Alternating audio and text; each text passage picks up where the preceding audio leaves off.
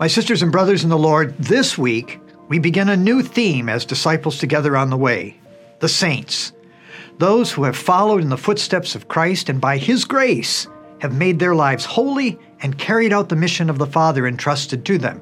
This, my friends, is a call for all of us.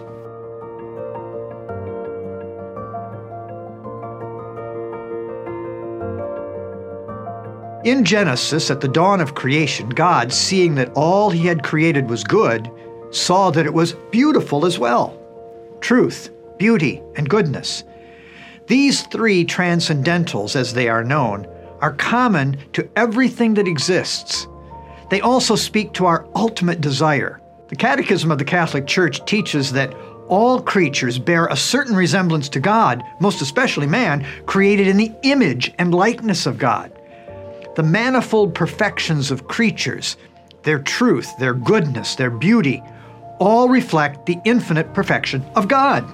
We sometimes say that the work of artists is inspired, not in the technical sense of divine revelation, but that it is animated by creativity, which is itself a gift from God. Throughout history, the Church has celebrated this artistic inspiration, from the glories of the Sistine Chapel in Rome to timeless works of sacred music, from the great cathedrals to enduring works of sculpture, painting, and literature. Even when at times the Church and contemporary culture seem to be worlds apart from each other, the arts still form a kind of bridge to religious experience. Of course, not all of us are called to be professional artists. Yet, as Genesis has it, all men and women are entrusted with the task of crafting their life into a work of art, the masterpiece that God has designed.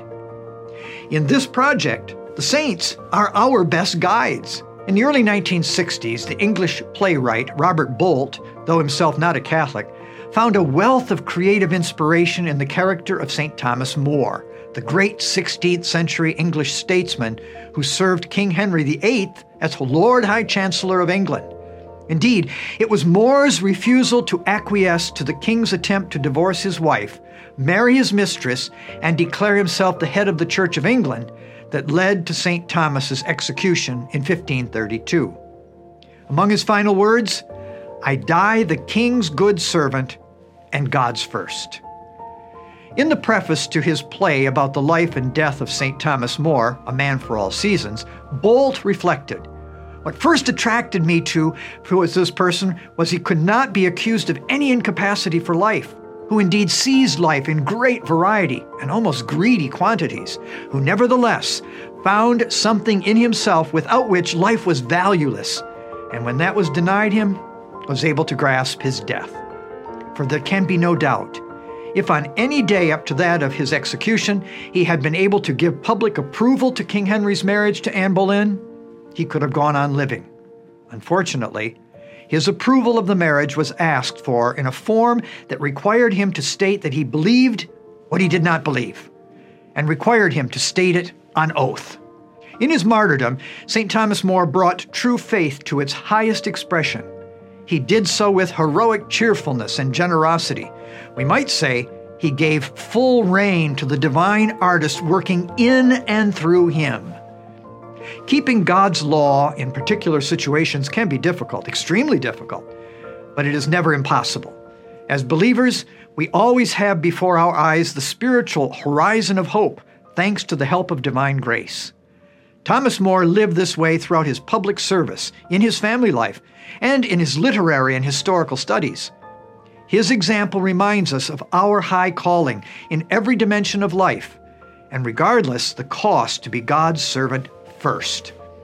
Robert Bolt's play proved to be so popular that it was made into a movie, which in turn swept the boards at the Oscars in 1966. The Shakespearean actor Paul Scofield plays a measured and virtuous St. Thomas More, while Robert Shaw portrays a King Henry VIII who is as impetuous as he is ill-tempered. It's a great film. Hence, for this week's challenge, I invite you to watch A Man for All Seasons. I pray that it will inspire us all to confirm by our lives the faith we profess with our lips. I'll be back with another challenge on the saints next week. Until then, may God bless you with His grace throughout the coming week in the name of the Father, and of the Son, and of the Holy Spirit. Amen.